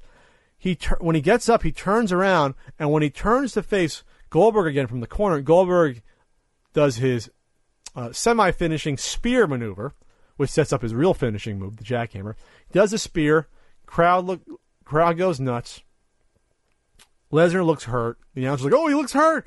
He slowed to get up. About 20 seconds later, he gets hit with a second spear from Goldberg. Then about 20 seconds after that, there's a jackhammer. 1, 2, 3, minute 30. Crowd goes nuts in person because Goldberg beat the monster Brock Lesnar, who destroyed Cena, who beat The Undertaker's WrestleMania streak in a minute 30. People online were perplexed by this. They were asking themselves, why would you do this? Why would you build up this guy for years, have him destroy Cena, beat The Undertaker streak, be a credible monster? Why would you do this and then have Goldberg beat him so easily? Saying it was stupid booking. I can't believe this. I don't agree with that assessment. And this is why. I think that there was a much bigger danger and having a longer match, a 15, 20-minute match. Now, I'm not saying a minute match was the right idea. If they did like a 3 or 4 minute or 5 minute match, that might have been better to my sensibilities. But this was not a bad idea in theory, and this is why. Even before this event, it was heavily rumored, which turned out to be true via Monday Night Raw, that Goldberg was going to appear in the Royal Rumble at the event. We weren't sure if it was a match or the Royal Rumble event itself, the 30-man over-the-top rope event. This is not going to be the end of Goldberg and Lesnar. Absolutely not. This is a starting point for what could be a very good money feud between the two. Lesnar wasn't tossed around like Cena was for 10, 15 minutes 2 years ago. Lesnar was caught off guard. He was cocky. He underestimated Goldberg, a guy who was close to 50. Lesnar's still only in his late 30s, and he paid for it by being built and humiliated. That, to me, is a viable storyline and one that you can play off for the next 6 months until WrestleMania. I think you can do that fairly easily. He's got to be careful. Lesnar can say, I was unprepared. This is like a soft reboot to the Lesnar character after being this monster that no one could touch. He's been touched up now. Oh, yeah. He's been touched up on. He's never been squashed like this before, as far as I remember, even in the 2002-2004 run. So he can come back with a fury, saying, now I'm for real. Now I'm serious. That was a fluke. I took you lightly. It ain't going to happen again. And tear through parts of the roster, if need be, to get at Goldberg. Now, Goldberg's going to be back at the Rumble event itself because he said on Raw, I have one more title run left in me, which kind of doesn't protect the business because you don't want to say I want one more title run in you because that's a term that we say in terms of saying, oh, he's got one more title run to go. You know, he can carry the belt for a while. You don't want to say, you want to say, I want to be champion once again. Whatever. Minor quibble. Crowd went nuts. He's going to show up in the Rumble. One of two things are probably going to happen. Either he's going to win it, get the title, and eventually face Lesnar, or you're going to see a repeat of 2004 where Lesnar costs Goldberg the Royal Rumble spot and has him get tossed out, and then they face each other at WrestleMania for part 2, which will be a fucking brawl, bloodletting event of it won't be a 2-minute match again, that's for sure. It'll be nuts. As nuts as you can get between the two. Remember, people also have to remember this when it comes to a minute 30 Goldberg match. Goldberg hasn't wrestled anywhere in 12 years. We have no idea if he could even wrestle a 10-minute match without blowing up, gassing out, and looking like garbage. We have no idea. So this was a test. This whole, I think, time was a test to see the crowd reaction, which was overwhelming in the 2 or 3 times he came out in Raw. He was way over. The reaction to him performing in the match and winning the match. All extremely positive in order to get him and have him go forward and probably do, I don't know, at least 3 months, maybe 6 months next year if he wins the belt. He'll be around for, I'm not saying a year. From Royal Rumble to maybe SummerSlam, he'll be around. Who knows? Royal Rumble to Survivor Series, whatever. But it was a great test. He passed it.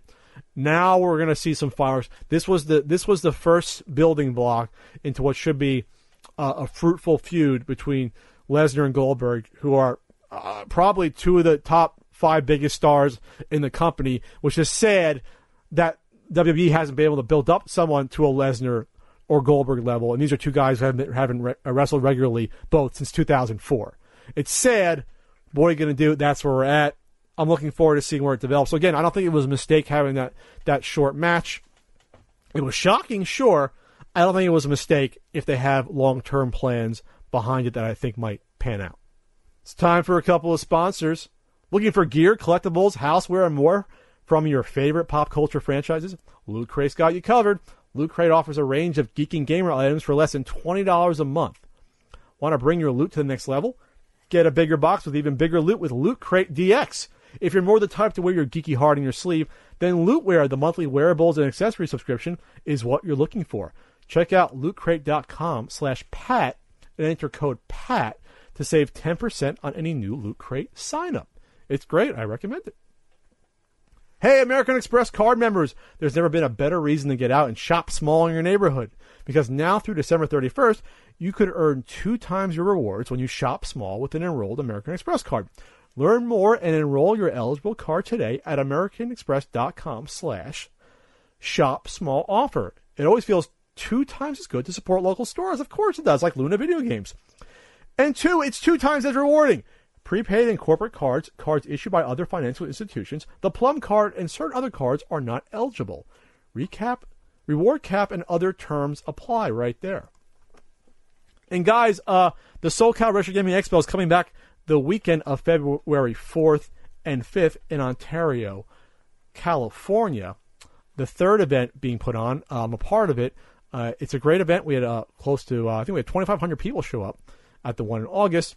It's going to be at the Ontario Convention Center in Southern California. Ticket sales are available at Eventbrite, BRITE.com. And you're going to have lots of cool people coming out. Me, Ian, Gerard Khalil, Alex Fasciani's coming. Frankly back there. You're going to have Pro Jared, Andre Meadows, Gamester 81, Bill and Jay the Game Chasers, Phil Moore from Nick Arcade, and Norm the Gaming Historian. I cannot get away from that SOB. I cannot. You're going to have gaming tournaments. Retro game vendors will be there. It's going to be a fantastic time. You're going to have tournaments. Again, go to SoCalRetroGamingExpo.com. You can order tickets at Eventbrite.com. And if you use the code CUPODCAST at Eventbrite and pre-order, you're going to save money. Oh, yes, you will. So, and there's more stuff to be announced. You're going to have the largest Legend of Zelda collection in the world on display, and I can verify that. I've seen half of what's going to be on display, and if even the half is probably one of the bigger collections, double that, and it's going to be the biggest Legend of Zelda collection on display. Again, SoCalRetroGamingExpo.com, February 4th and 5th. At Shipwreck_00 Q&A time on the CU Podcast. Life after YouTube? What's the long-term end goal? Retirement or jobs? Okay, I'm going to try to answer this as professionally as I can. YouTube can be a hobby for you. It can be a full-time job. It can be a part-time job. It's what you make of it and how successful you can be at it, like anything else. So the long-term end goal is what you want to make of it. What is your long-term end goal? Do you want to be a YouTuber when you're 50 or 60? Do you want to do it for a few years? You want to gain a following to promote your business? Hell, some people use it to promote products or a business or life coaching. Whatever you want to use it for. There's no singular answer. There's philosophies, though, I would say, when it comes to YouTube and in terms of content creation. You could use it as an end-all, be-all, or end product, and that's your end goal. Or you can use it as a means to an end. What do I mean by that? You can say, well, I want my company or I want my product or I want my content to be exactly what it is on face value, whether I'm a Let's Player, I make comedy videos, I do animation. That's what it is. Those are the videos, and that's all it is, and that's what you get. But what if you use YouTube videos to promote a product? What if you, remember that Does It Blend? Remember those videos? Those industrial strength blenders? A guy blends an iPhone. He blends like rocks and sticks and blends rakes and stuff. Those were clever videos that promoted a product. The end goal was selling those. They were making money selling those industrial strength blenders. They weren't making money off those YouTube videos, at least to support the company. Now, there's people that do YouTube videos to promote themselves, whether it's a political campaign, whether they're promoting a Kickstarter, promoting a certain NES guidebook. So, yes, this was all a ploy. 8 years of YouTube videos for a book I eventually knew I was going to do. No, so it's a strange question to me just because YouTube can be whatever you want it to be. But I do think there's a philosophy that at least I wish other people would follow more so, that they can be setting themselves up for failure. Because I look at YouTube as one of several sort of functions that I do. And I've started that way, but that's the way it's become. I have the YouTube videos. I have the podcast. Now you guys might be watching it, but just as many people listen to it overall. And there's money to be made on the listening aspect versus the YouTube aspect. So there can be different things with sponsors, endorsements, etc. So there's the podcast. I got YouTube. I have this book thing. I'm hopefully doing an app. I might be doing a game in the future. Other writing projects might be coming up in the future. So I'm looking at it as one of a multi sort of prong attack out there. I think where some people get in trouble, some content creators, they put all their eggs in the one YouTube basket and that's it. Then again, I'll never have millions and millions of subscribers. I'll be lucky to get to 500,000 in my lifetime probably, unless I somehow get a lucky break or strike it big. Then you're fine. Life after YouTube. Again, like I'm not sure if that applies either to me or to anyone else. Like if one day I decided to stop doing YouTube, I'd have a damn good reason for it. And it's not because YouTube dissipated. Because even if I and let's put it this way, I'm not getting rich off of YouTube for sure. I made more money off my last job than just YouTube itself. I'm not counting stuff outside of YouTube, but just the YouTube business or videos themselves, I'm making less than my last day job. So, that's why it's weird to me, retirement or jobs. YouTube is a job if you make it a job. People work long hours doing YouTube videos, helping build a brand, promote their business, however they use YouTube, whether it's for a Let's Play show, doing Angry Video Game Nerd stuff, movie reviews. That is their job. You may not think it's a job, which is, I think, erroneous on its face for a lot of reasons, but it's a job. So retirement or jobs, I don't know. I'm going to try to stick it out doing creative stuff I enjoy. I mean, if there's a market for the podcast, if there's a market for a smaller one for NES Punk videos, if people want to read stuff I write or buy products I put out, that's my current job, and that's hopefully be my job going forward. I used to see a bunch, it's less whining now, but I used to always see people say that YouTube's not a real job. Again, their opinion. Then again, I never ever saw someone say that who was largely successful on YouTube. Whole other conversation. But to say that, this YouTube thing's going to run dry or it's going to stop at some point, okay, you can think that. But for now, I'm just going to ride it out. And then if it disappears 20 years from now, that's 20 years less of me doing a shitty fucking job I can't stand versus doing something that not only I enjoy, but hopefully you guys enjoy because you're watching this and listening to this right now. So I always hated that argument too about, what if this stops? Okay, who fucking cares? I will figure out something else to do because I am talented enough. I was talented enough before YouTube to do something else. And then as a hobby, and now I'll be fine. And most of the people that are successful will be fine. We will land on our fucking feet. And don't think you're being noble asking that question. Not you in particular who asked it, Shipwreck. But I mean in general, that the risk of, YouTube can go away any day now. Okay.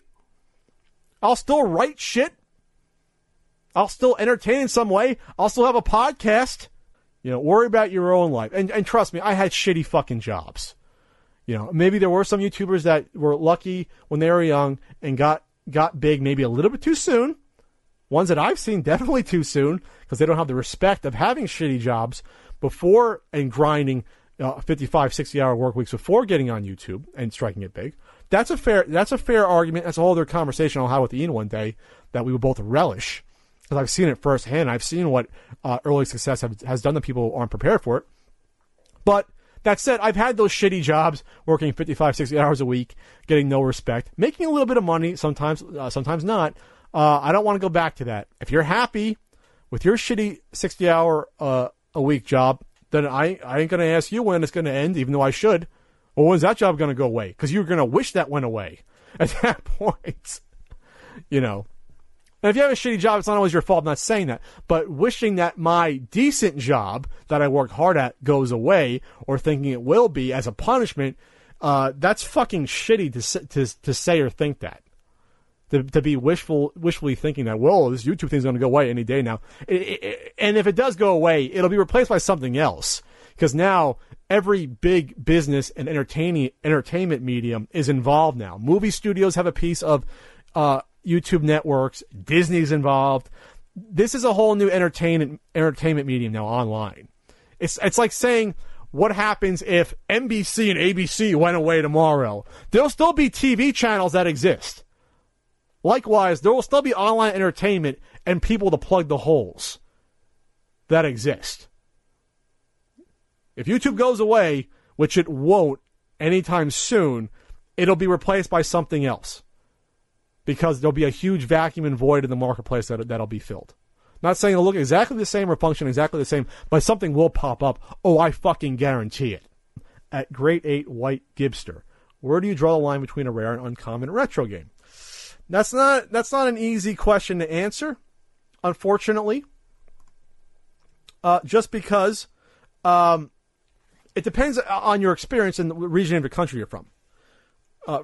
Games are released nationwide, but for example, a game like TNC Surf designs on the West Coast, California, San Diego, LA, very common game, and just common, like a 3 out of 10, maybe a 4 out of 10 on the East Coast.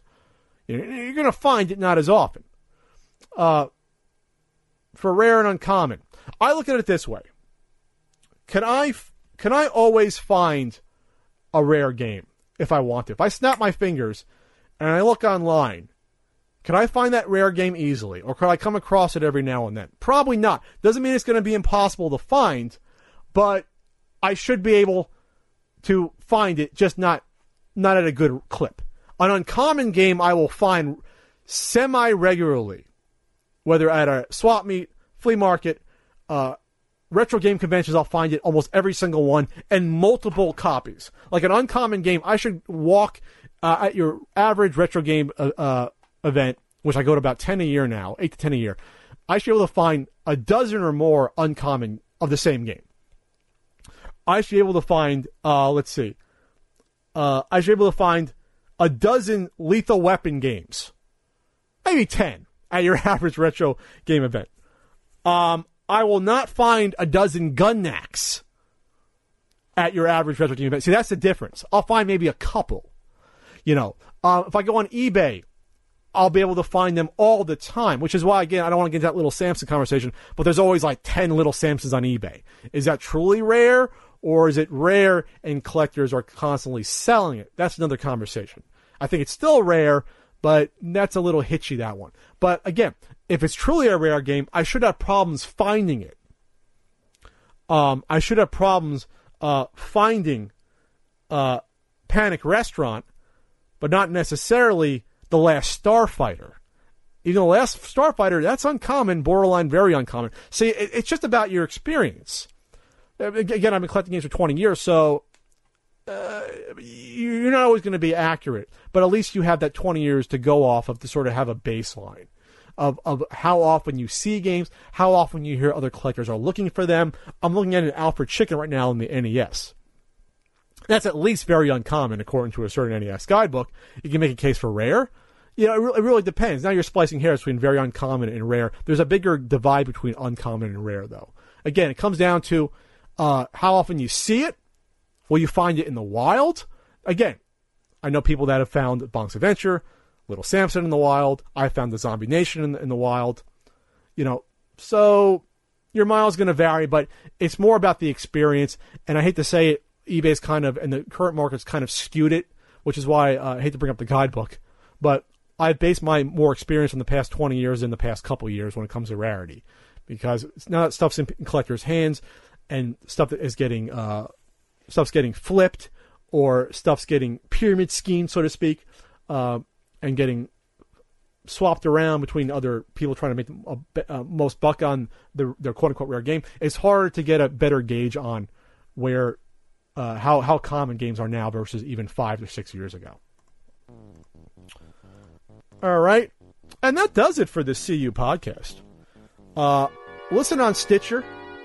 Listen on iTunes, Podbean. If you really want to show your support, please leave a comment on any of those places. Leave a positive star rating if you like the podcast. You can follow us on Twitter, Pat the NES Punk and Pixel Sickle. Ian will hopefully be back the next podcast, but I can't guarantee it. There's also a Patreon for the podcast. You can see the video episodes in their entirety without waiting for the cuts, and that's patreon.com/pixelsickle. And look out for that Pat the NES Punk video coming out soon. And I hope you guys have a happy Thanksgiving. And a certain NES guidebook is going to be going to a second print run soon. They might be less available for Christmas, but we will get those books to you that you want. So I think I covered all the topics here. I think I might have missed one, but whatever. I'm tired and I'm hungry, and I have to go to another meeting right now for something totally unrelated to good old fun podcast. So for myself, Pat Contry, I'm Pat Contry. What? And we'll see you in a couple of weeks, hopefully with Christmas decorations all in my fancy-ass game room. Take care, everyone. Have a good night.